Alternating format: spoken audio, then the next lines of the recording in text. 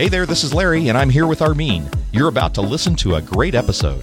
But before you do, we want to let you know that we're now podcasting over at the Bold Idea Podcast. That's right, and we're not adding any new episodes to Reinventure Me, but we think you're really going to like what we're doing on the Bold Idea Podcast. We're interviewing some great guests and packing ideas and inspiration to help you put your faith to work to bring your idea to life. So when you're done with this episode, go check it out at boldideapodcast.com. Episode number 20 of the Reinventure Me podcast.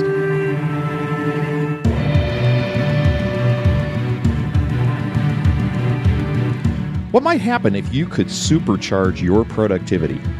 Well, we're going to talk about why we need to do so and 3 strategies to get more productive in this episode of Reinventure Me.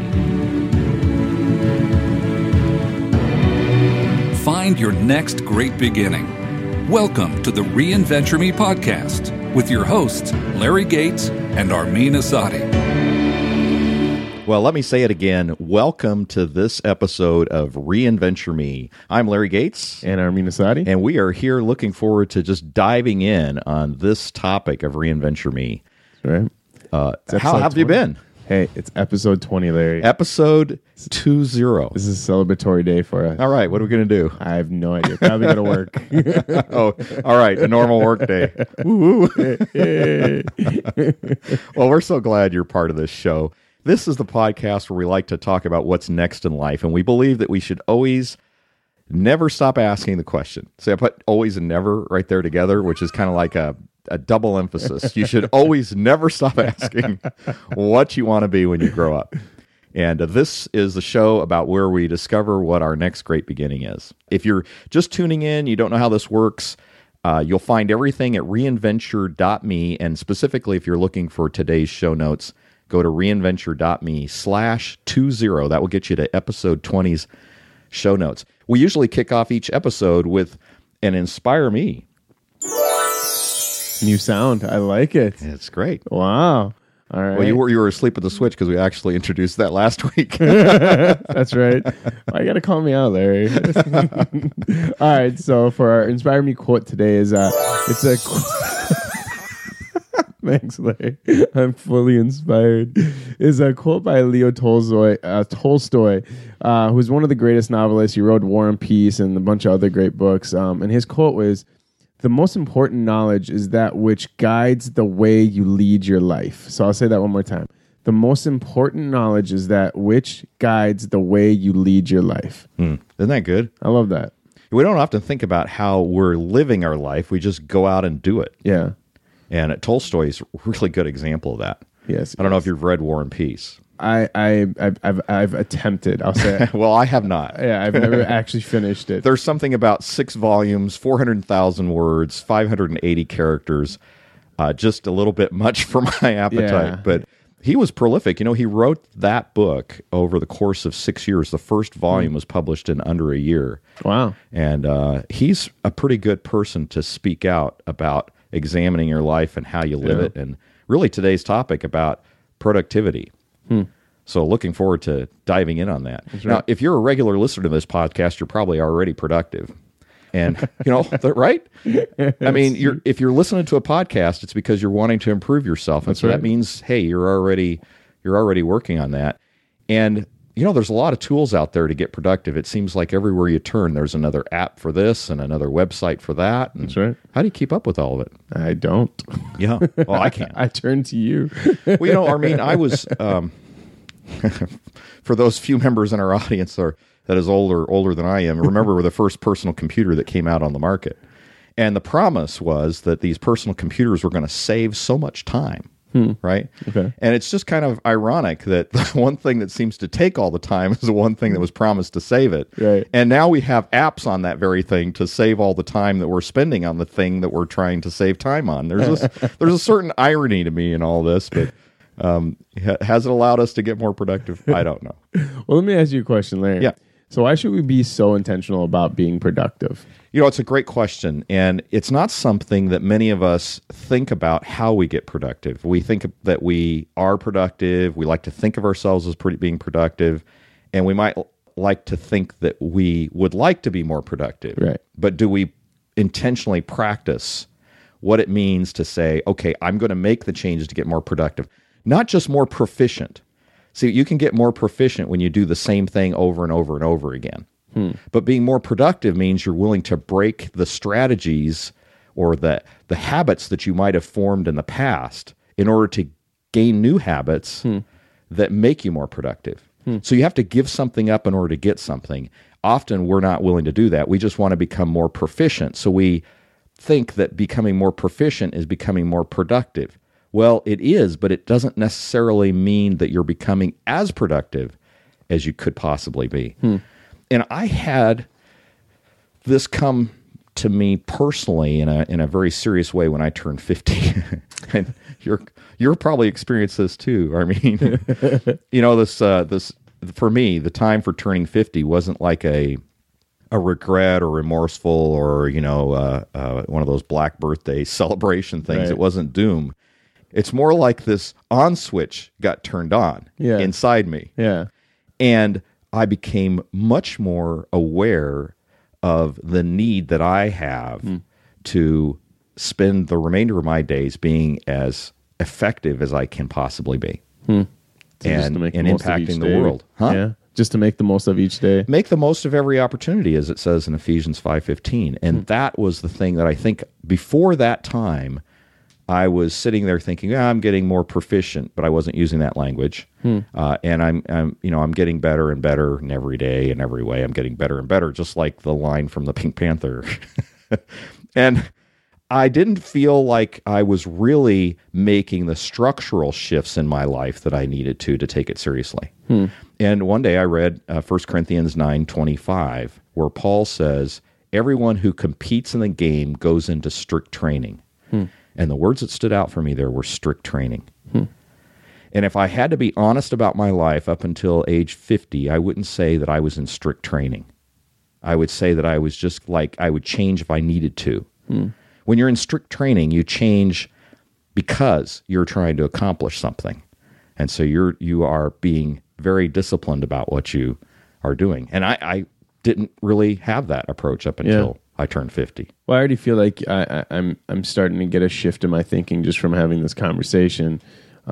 Just from the way that you're breaking it and separating proficiency from productivity, because in my head I've never separated the two. They've always been the same. And right. So I'm already starting to see a shift in how you're talking about it, because I'm Mr. Efficiency. I want to make everything more efficient, but it doesn't necessarily make it the best strategy. I'm just making maybe a broken strategy more efficient. It's kind of like a golf game. You can be more efficient in your golf swing, but it doesn't necessarily mean you have a good golf swing. Right. You just took it faster. You just did it with less effort or whatever. It doesn't look as tired as it did when you first started doing the goofy move. Oh man, this is already a painful subject for me.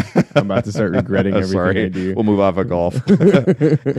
But when we do these new beginnings, when we think about a new beginning in our life, we need to think about that in fresh ways, because thinking about productivity and how we do things is going to enable us to become able to embrace a new beginning. I've met very few people, unless you're highly wealthy and you're considering a new beginning because you just have all this disposable income and disposable time to go with it. Most people that embrace a new beginning have to do so in place.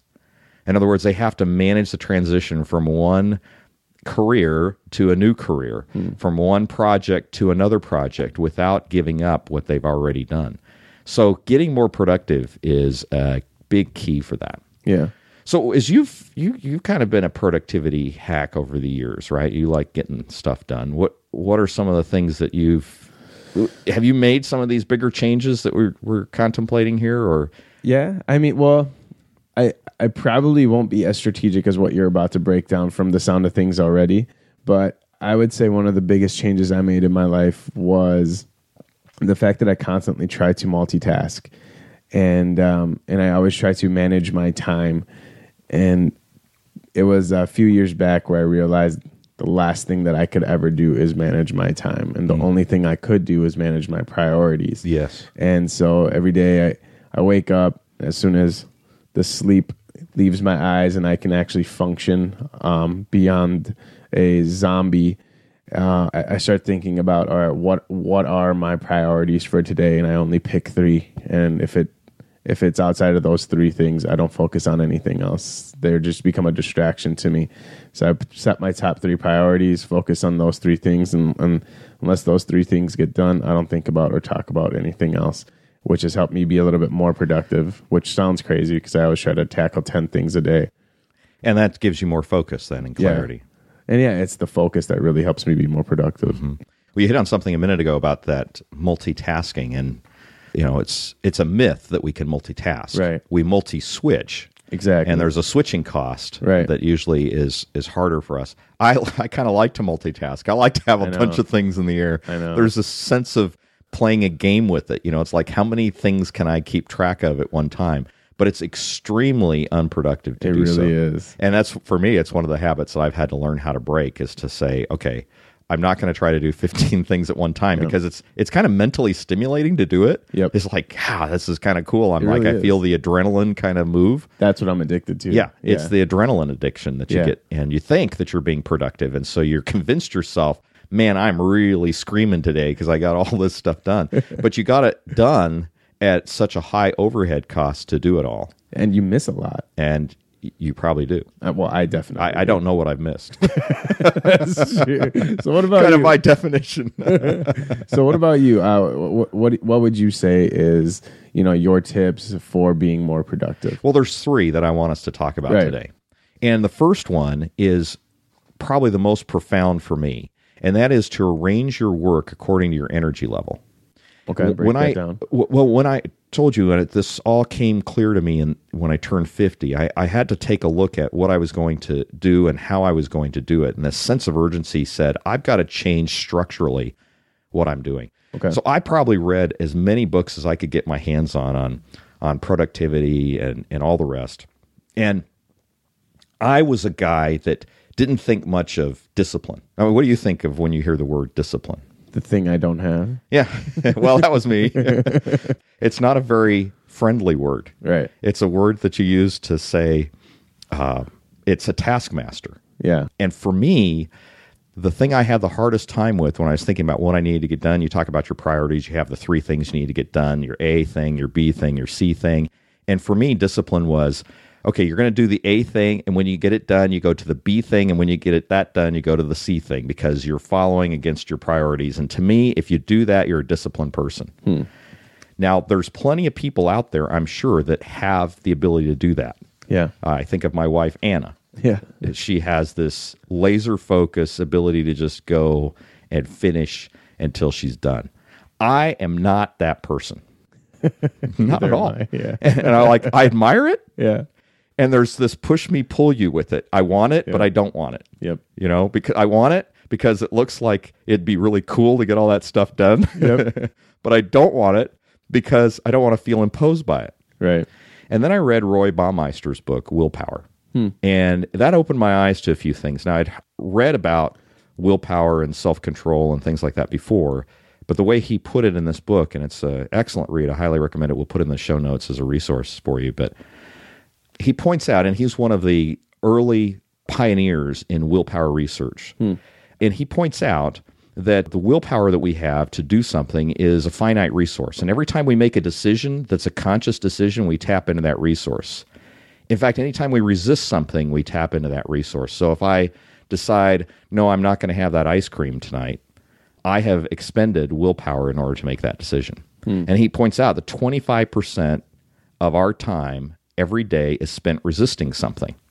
Wow, that's really interesting. Yeah, and our reserve of willpower gets restored after we sleep. Now think about that for a second. If you're at your best in terms of your ability to make decisions on doing things in the morning after you've had a night of sleep, and over the course of a day, you're resisting 25% of stuff, that's tapping into that willpower, that would suggest that by the end of the day, you're less likely to be able to make the good choices in resisting things, which is why I eat ice cream late at night. And incidentally, sugar refuels your ability to make good decisions. It's just a short-term boost, and that's why you crave it. So you're craving this restoration in the brain, so you eat sugar or drink a soft drink or whatever to restore the sugar that you're desiring. But of course, if you're on a diet, if that's the thing you're trying to resist, it becomes a deadly cycle. But apply that to your work habits. And this was the big change for me. When I realized that my best time for doing something was going to be in the morning, I realized that I had given up control of my agenda to others. Wow. See, I'm an extrovert. And as an extrovert, I get charged up by being with people. Right. But why not use my energy in the way that I can best benefit from it? So if I'm depleted by doing work, which everybody is because you're making decisions when you're working, and I'm restored by being with people, why not use the time in the morning to do my work and the time in the afternoon to be with people? So once I made that realization, I started shifting my schedule, and to the degree possible that I can in my business, I shift as many appointments as I can to the afternoon. I try to stay away from morning appointments because that's my time for reading, for writing, for working on projects that require my mental energy and space to work on it. The afternoon, starting at lunchtime, and in the afternoon is when I actually have my meetings because I do not need to have the same kind of mental focus requirement for me. Yeah. And in fact, being with people actually replenishes me. So it keeps my energy at a high level all day. Energy high in the morning when I do the work, and energy high in the afternoon when I visit with people. I love that. That's so strategic. Yeah. And when you think about it too, if you're able to best do something in the morning, it's also the best time to tackle that project that you've had, that thing you've been putting off, that frog, if you will. Nicolas Chamfort, the French revolutionary writer, said, "Swallow a toad in the morning and you will encounter nothing more disgusting the rest of the day." It's the worst advice ever. yeah, it's kind of disgusting advice, isn't it?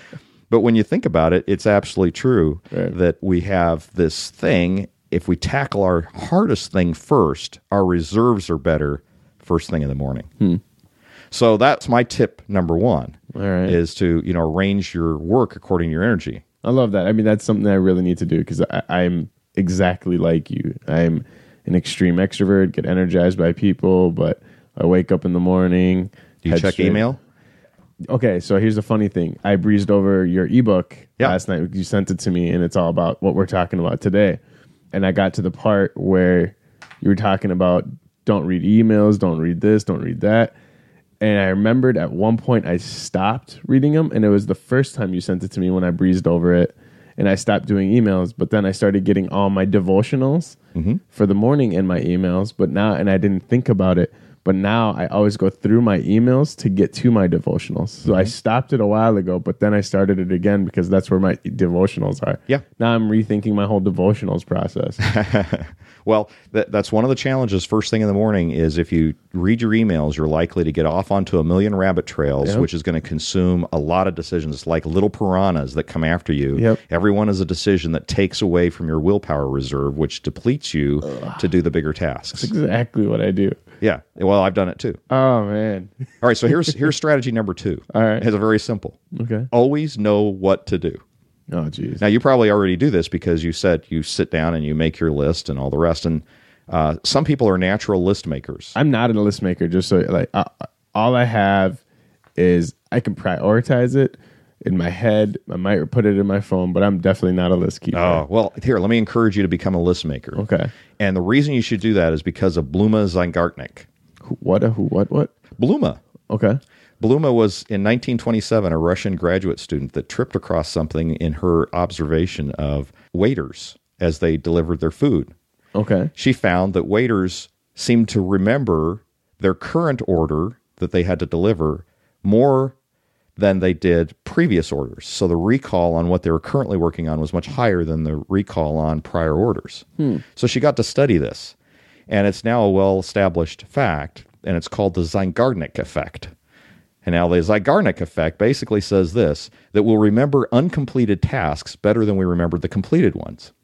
So anytime you think you've got to do something, your brain keeps reminding you, oh, I've got to do this. I've got to do this. I've got to do this, right? I mean, you get this nagging thing in your head. Right. Pretty soon your head is filled with all these constant reminders that you've got to do something. Absolutely. I'm consumed by them. Yeah, I was on Facebook last night and I happened to be looking through a feed and someone commented, I'm not even going to say it because it's going to create a problem, but they commented on a song that somebody had posted on their wall, just the title of the song and some of the lyrics, which created them playing that song over and over and over in their head. Have you ever had that where you can't get a song out of your head? Oh, my wife does that to me 3 times a day. Yeah, it's called an earworm, and these earworms come up because our mind wants closure. Yeah. So the way you get rid of an earworm is you actually listen to the song and let it finish.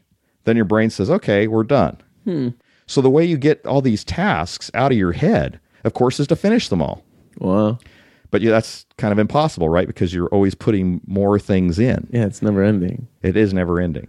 And so your brain's going to get constantly cluttered trying to remind you of all the stuff because it doesn't want to forget. It's important to you. So it's reminding you, you got to get it done. You got to get it done. You got to get it done. Pretty soon you go nuts. Wow. Well, here's the beauty of it. When you write it down, that's the same in your brain as completing it. I mean, it quiets your brain because as long as your brain knows that it's somewhere reliable that you can retrieve it, it doesn't feel the need to keep reminding you that you need to retrieve this. Wow. So the Zeigarnik effect really points to the need for us to keep a list of all the stuff that we need to get done. Oh, man.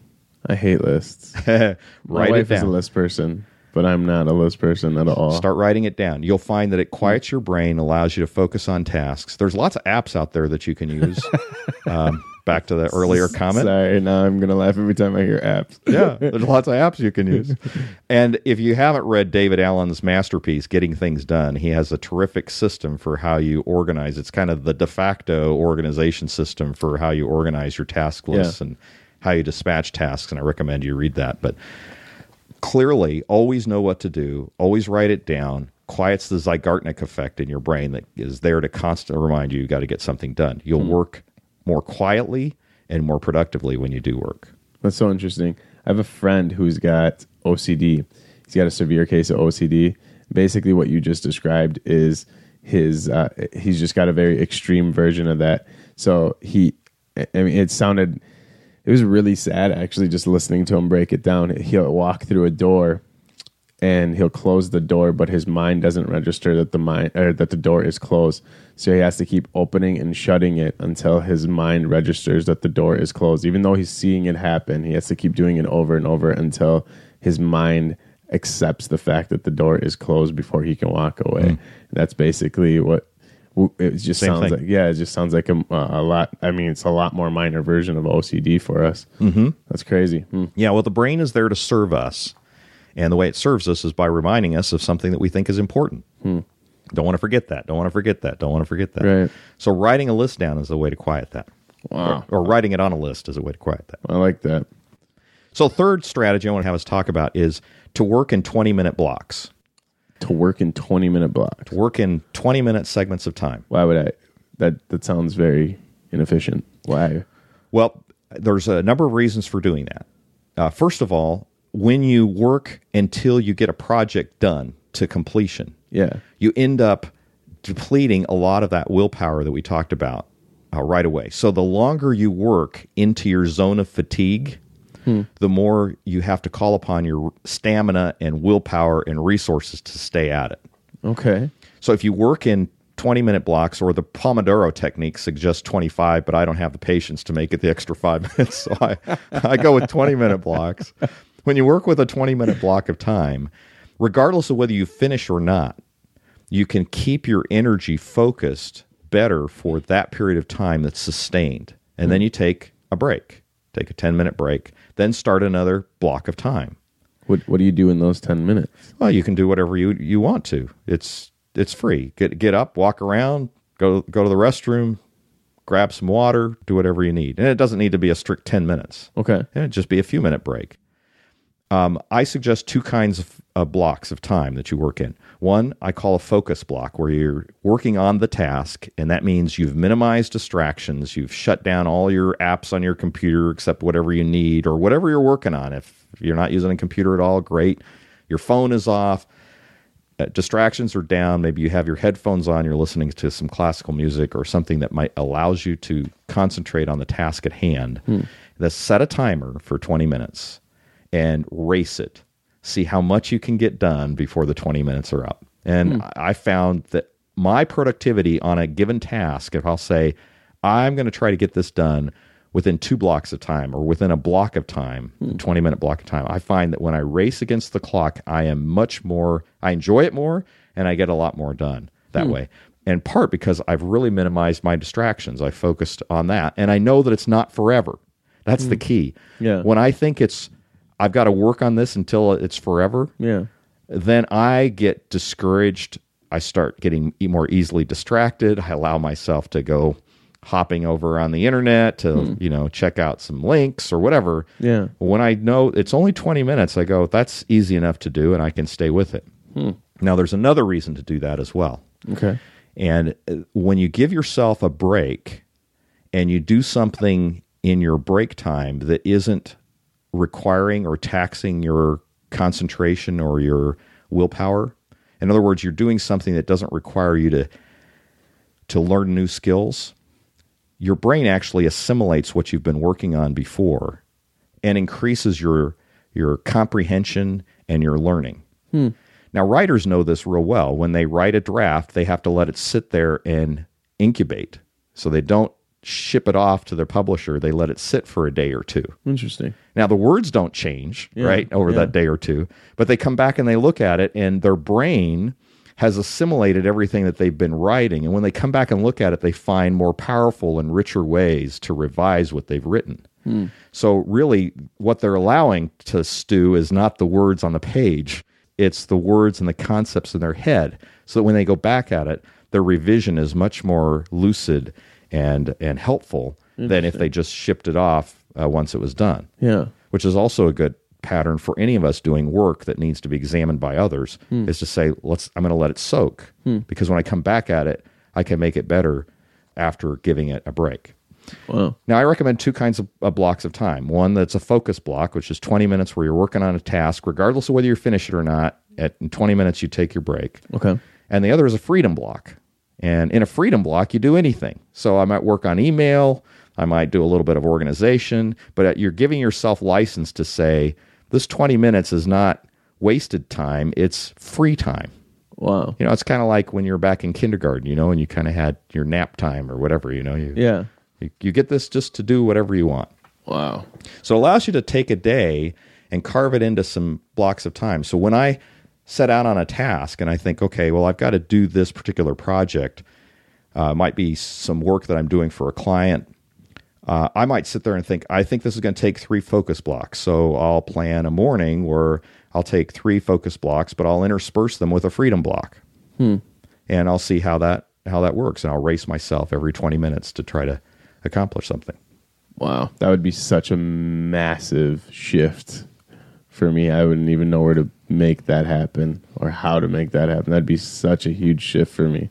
Yeah, and this is what I'm saying. These are shifts that you need to take if you want to really supercharge your productivity, because just being proficient isn't the same as being productive. Right. It might need some structural changes to make that happen. Wow. That's crazy. So I feel, I would say this, that third one, it's hard for me to grasp that and make it real for me in my work schedule with the amount of things I have to manage and oversee at the same time, because there's so many people involved. That's a really hard one for me to grasp. It's very challenging for me to grasp. I'll say that. But then book yourself into a meeting. You can create a calendar appointment, right? Where you're in a meeting. You're having a meeting with yourself. Yeah. And the meeting with yourself is to work on a couple or 3 focus blocks. Yeah. Over that period of time. So that's one thing you can do. I love now it. you can apply these focus blocks in another way. Okay. You ever struggle with procrastination? Daily. Okay. Yeah. So I love what novelist Raymond Chandler came up with to tackle procrastination. Okay. It's called The Nothing Alternative, and I learned about this from reading Roy Baumeister's book, Willpower. And in The Nothing Alternative, he basically sits down to write, and he finds that he keeps putting off writing. When I procrastinate, I find that I'm most productive on everything that needs to get done except the very thing that I'm supposed to be working on. Right. You know, Yeah. my desk gets cleaned, my garage gets cleaned, you know, Right. everything gets cleaned except focused on what I need to be working on. So Raymond Chandler's suggestion in his approach is the nothing alternative, which says, I'm going to make a choice. I'm either going to work on the task at hand that I've been procrastinating about, or I'm going to do nothing. That means I'm going to sit in my chair and I'm going to stare out the window or whatever, but I will not allow myself to clean the desk. I won't allow myself to do emails. I won't allow myself to get busy with any other thing. The only other option is to sit there and do nothing. Wow. Now that's getting boredom to work for you. Eventually, if you sit there long enough, you'll be bored and you'll choose to do something. Now, if you have the task, is to say your agreement is you're either going to do the task or you're going to do nothing. Then you turn boredom to be your ally. Oh my and you have it working for you. I love that. I know that would work on me. Yeah, and it's worked on me. I've tried it, and I hate being bored. I've talked to a few people who said it doesn't work on them. They just love sitting there. That is the opposite of me. Yeah, It would me take, too. Yeah, it would take me 2 minutes max before I lose my mind. Like, Right. all right, this task sounds good now. Right, exactly. That's a it beats brilliant boredom. idea. Yeah. Oh my gosh. Yeah. Now, it may not work for everyone, but you might find that it works for you. What was his name again? Raymond Chandler. Raymond Chandler. Yeah. I love this guy already. That's going to work. Well, let's come up to the challenge me segment. All right. Tell me what it is. Well, I'm going to challenge you, Armin, Okay. and perhaps our listeners, to take one of the productivity strategies we talked about today and try it out this next week. Can I do the boredom one? Is that Do the boredom one, yeah. Is that because that wasn't one of the three, was it? Well, that would be working in the 20-minute block one. Do that one. That's great. Well, whatever okay. you found that you could pick out, Deal. do that one. I will, because that one's definitely going to work. I really hate boredom. You have no idea how much I hate being Well, bored. that's great. Well, try that, and let's report back next week and Done. see how it went. Done. I'll absolutely do that. Great. So, okay, we your ebook on productivity tips. I really find that helpful. Is there a possibility that people might be able to get access to that still, or is that... Yeah, I've taken that off my website. I had it on my website for people who subscribe to my blog that they could get a copy of it. I've taken that off because I'm redoing it to put out on Amazon. But if you want a copy, I'll let you in the back door. If you sign up to my blog, I can let you have a copy of the ebook, 10 Strategies to Get More Done. And I'd love to get your feedback on it. I am making revisions to it, but you can get to that by going to LarryGates.com. That's LarryGates.com/1010 strategies. Or go to our show notes at reinventure.me/20, which might be easier, and I'll have a link in there for you to do that. Oh, perfect. The link would probably be the easiest. Yeah. Okay. Well, if you like this episode, love for you to leave a review for us on iTunes or Stitcher and tell your friends. You can find the iTunes link at reinventure.me/iTunes. That'll get you straight there. Or to get to Stitcher straight away, go to reinventure.me/Stitcher. I want to give a shout out to John Murphy, MN, who gave us a great review on iTunes. He enjoyed our past episodes, Armin, on resistance and branding. And those were episodes number 18 and 19. And if you have a question for us or you'd like to make a comment, please visit our website at reinventure.me or call our number, our toll number. Toll free if you're using a mobile phone and you don't have any long distance charges. 612-314-5447. Love for you to join our discussion on Facebook at facebook.com/reinventureme. And on behalf of my co-host Armin Asadi and myself, I want to thank you for listening to this episode of Reinventure Me.